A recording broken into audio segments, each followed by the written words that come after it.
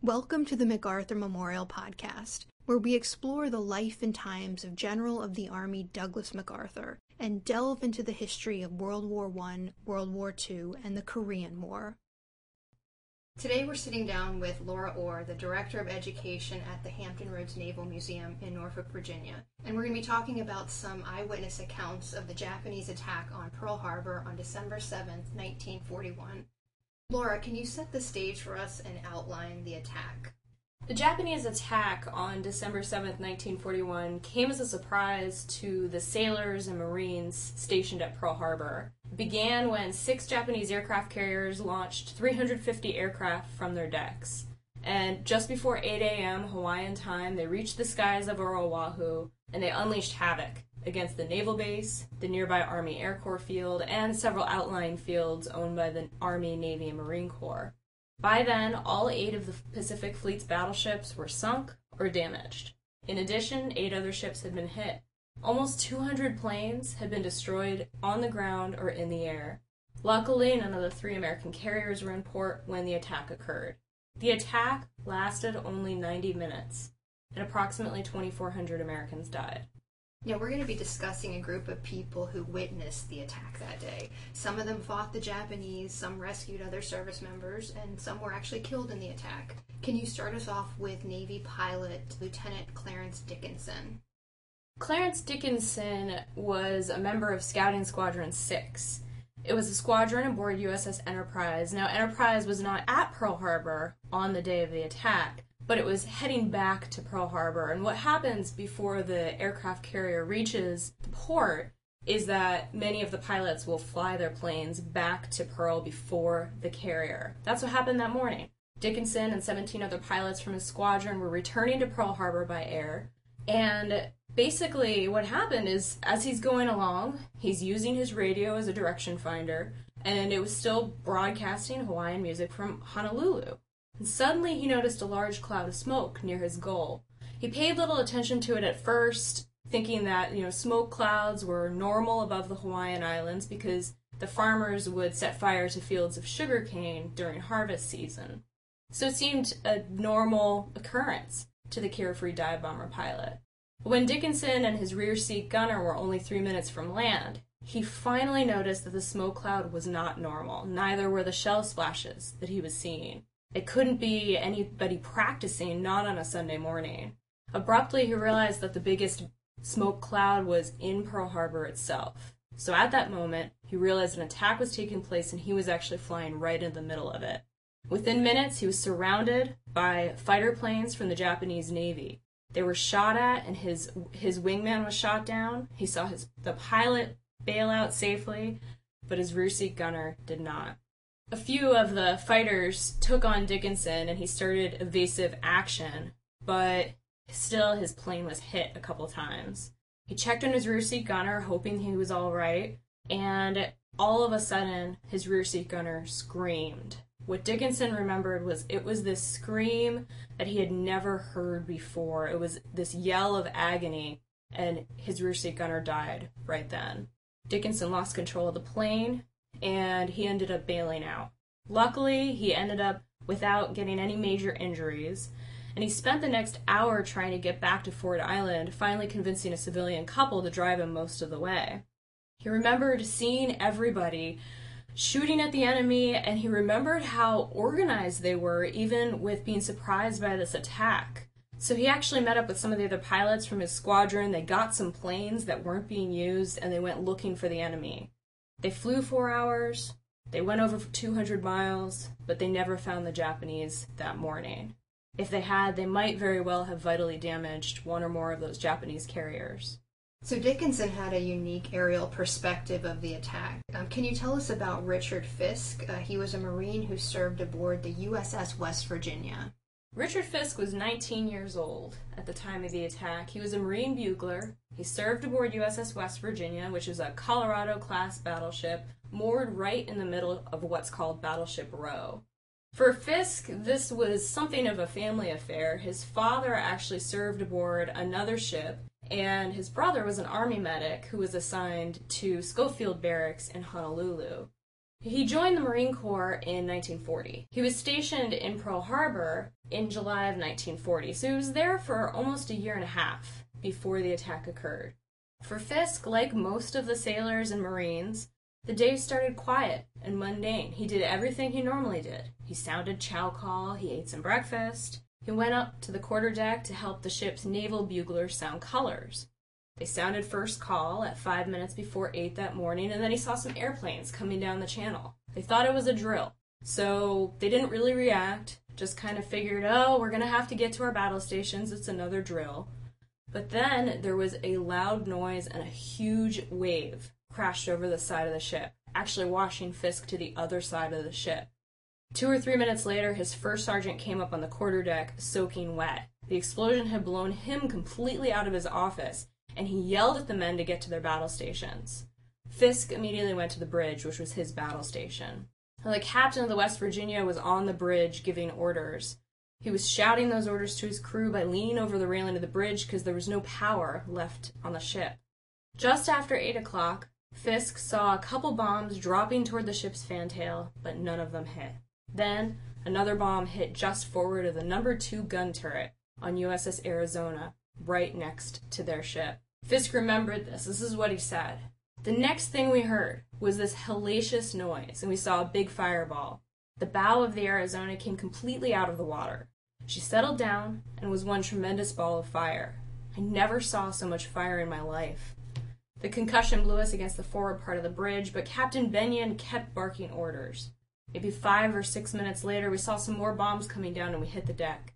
I was trying to dig a hole, but you can't do that in steel with your fingers. A bomb blast on the Tennessee right next door sent a rain of shrapnel onto Fisk's ship. Then he saw his captain get wounded, and a little bit while later he ended up dying. So about 9:30 that morning, the men abandoned ship. Fisk jumped overboard and he swam to Ford Island, and he ended up helping some of the other men who came off the ship get to the island. That afternoon, he had to help to protect some of the admirals' houses to make sure that there wouldn't be another attack, that none of them would be hit later in the day. And in the days following the attack, Fisk stood watches, he removed bodies, and he worked to help raise his ship. Quickly he found out his father was safe on the USS Tangier on his ship, but it was actually 2 weeks before Fisk could confirm that his brother was also safe. So he was pretty fortunate his family was all accounted for, but I guess not every family was as lucky. Can you tell us about the Hite brothers? Wes and Bud Hite were 2 of the 1,177 men killed when the Arizona exploded. Among the other men who died aboard the ship were a father and son, and 23 sets of brothers. The Hite brothers came from California. They'd been in the Navy for a few years before the attack occurred. Machinist mate second class, Wes Hite, the younger of the 2 brothers, wrote a letter to his mother just a couple weeks before the attack on November 22nd from their station aboard the Arizona. This is what he said to his mother. "Hello, Mom. This is your bad son again. Boy, how I've been catching hell for not writing. I don't know why you worry about us so much. If anything happened to us, you'd hear from the Navy first thing. I'm safer on this battle boat than I would be driving back and forth to work if I was home." Unfortunately, it was just 2 weeks after that when Wes would be proved wrong. The brothers were at their duty stations aboard USS Arizona on December 7th, 1941. A couple weeks later, a telegram arrived at the Hite household from the Chief of the Bureau of Navigation. It read, "The Navy Department deeply regrets to inform you that your sons are missing following action in the performance of their duty and in the service of their country. The Department appreciates your great anxiety and will furnish you further information promptly when received. To prevent possible aid to our enemies, please do not divulge the name of their ship or their station." It wasn't until another month went by when they received a telegram confirming their worst fears, that both of the brothers had died. Their remains are still inside the wrecked ship, like so many others. That had to have been rough for a lot of families. Can you tell us about Tom Mahoney? He was a 19-year-old sailor aboard the seaplane tender USS Curtis. What did he remember about the attack? Tom Mahoney actually served aboard Curtis with his brother, Harold. That was something that was done a lot more in World War II, obviously, than today. It sounds like a pretty bad idea. They certainly learned that during World War II. USS Curtis was actually anchored at a distance from many of the other ships because their ship was loaded with 100,000 gallons of aviation fuel, bombs, shells, and torpedoes set for delivery to Wake and Midway Islands. So Mahoney was actually in the electrical shop aboard the ship when he heard loud explosions. He popped his head through a porthole just in time to see Japanese planes dropping bombs, torpedoes, and strafing everything of military value. He couldn't believe his eyes. He had no idea this attack was going to happen, just like all of these other sailors and Marines. Now, just after 9 o'clock that morning, sailors aboard his ship managed to shoot down a Japanese plane, but it crashed into one of the ship's cranes and started burning. A few minutes later, they shot down another plane. Then they began firing at a dive bomber. A bomb from that plane hit Curtis in the vicinity of the crane that was already damaged, and it exploded below decks, setting the ship on fire. Mahoney spent the entire rest of the day manning a fire hose, trying to save the ship along with the rest of the crew. They navigated through fire, smoke, and severely damaged areas of their ship, slipping and falling, finding gruesome discoveries along the way. At one point, Mahoney found 5 of his friends with whom he'd eaten breakfast just that morning, sitting in a half circle with their arms around each other, burned almost beyond recognition. It was sunset that day when the crew finally took a break from rescue operations and firefighting. And at this point, Tom Mahoney turned to the sailor next to him and he asked about his brother Harold. Their faces were covered with oil, grease, and soot. Mahoney wasn't sure who the sailor was that he was standing next to. And when he asked about his brother, the sailor replied, "Well, who are you?" He said, "Well, I'm Tom Mahoney." "Well, I'm your brother Harold," came the response from the sailor. And Tom remembered, "We embraced and cried like the kids we were." I'm struck by how young so many of these men were at Pearl Harbor. You've also done some research about a young woman who was at Pearl Harbor. Now, during and after the attack, many of the wounded were sent to the U.S. Naval Hospital at Pearl Harbor. One of the nurses there was Lieutenant Ruth Erickson. Like many people stationed at Pearl Harbor, she thought initially Hawaii was a dream posting. That changed dramatically for her on December 7th, 1941. What did she experience that day?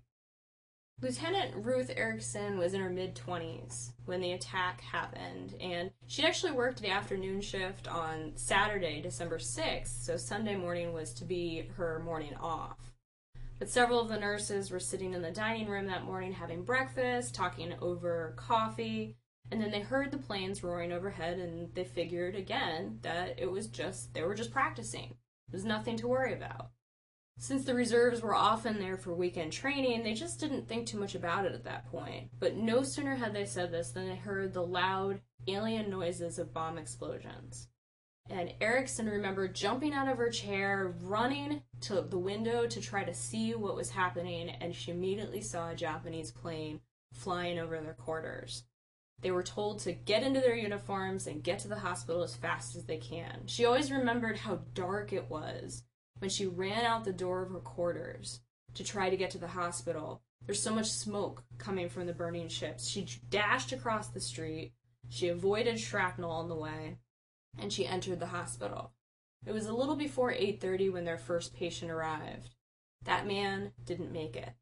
But as the day went on, more and more patients streamed in. They started getting burned patients. The sailors on one of the ships had managed to get their ship going, and they tried to maneuver it out of the channel. The ship couldn't make it, and it went aground right near the hospital where she was. And there was heavy oil on the water, but some of the men dove off the ship and they tried to get to the hospital. So for hours, the nurses and doctors are treating these burned men, giving the most gravely injured patients sedatives to try to manage their pain. An unending stream of burn patients continued most of the day.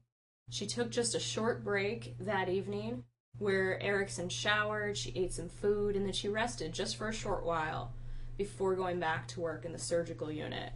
It was a very long day, and it didn't end on December 7th, it went for days afterwards, weeks afterwards, trying to take care of the wounded. These accounts just represent a handful of people who were there. The attack on Pearl Harbor was truly devastating, but it wasn't the knockout blow the Japanese expected.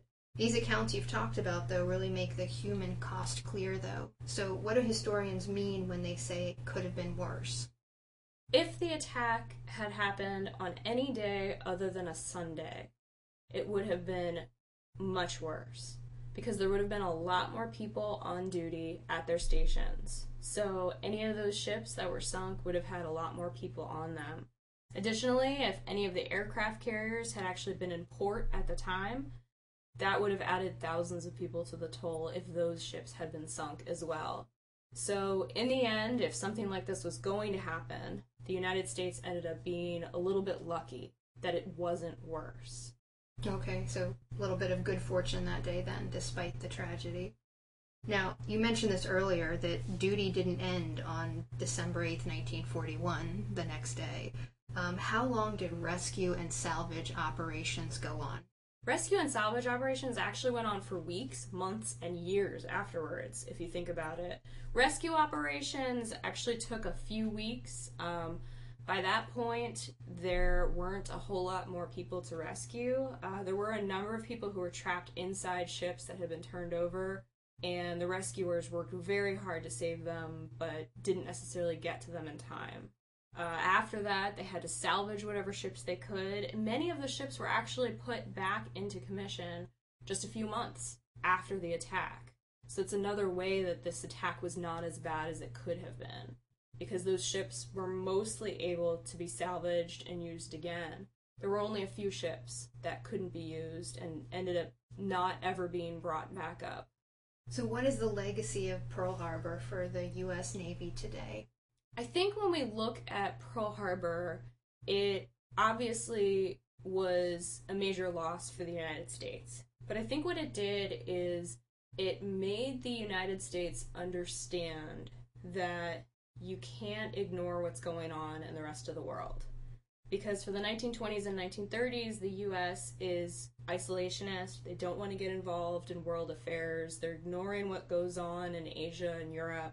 And that comes back to be obviously a huge problem when the attack happens. I think the Navy and the United States in general and the military learned a lot from this attack and from the beginning of World War II and how that happened for the United States. Thanks so much, Laura, for sitting down with us today. We really appreciate it. Thank you for having me. Thank you for listening. If you have questions, suggestions, or comments, we want to hear from you. You can find us on Twitter at MacArthur1880, on Facebook as the General Douglas MacArthur Memorial, or you can email amanda.williams@norfolk.gov.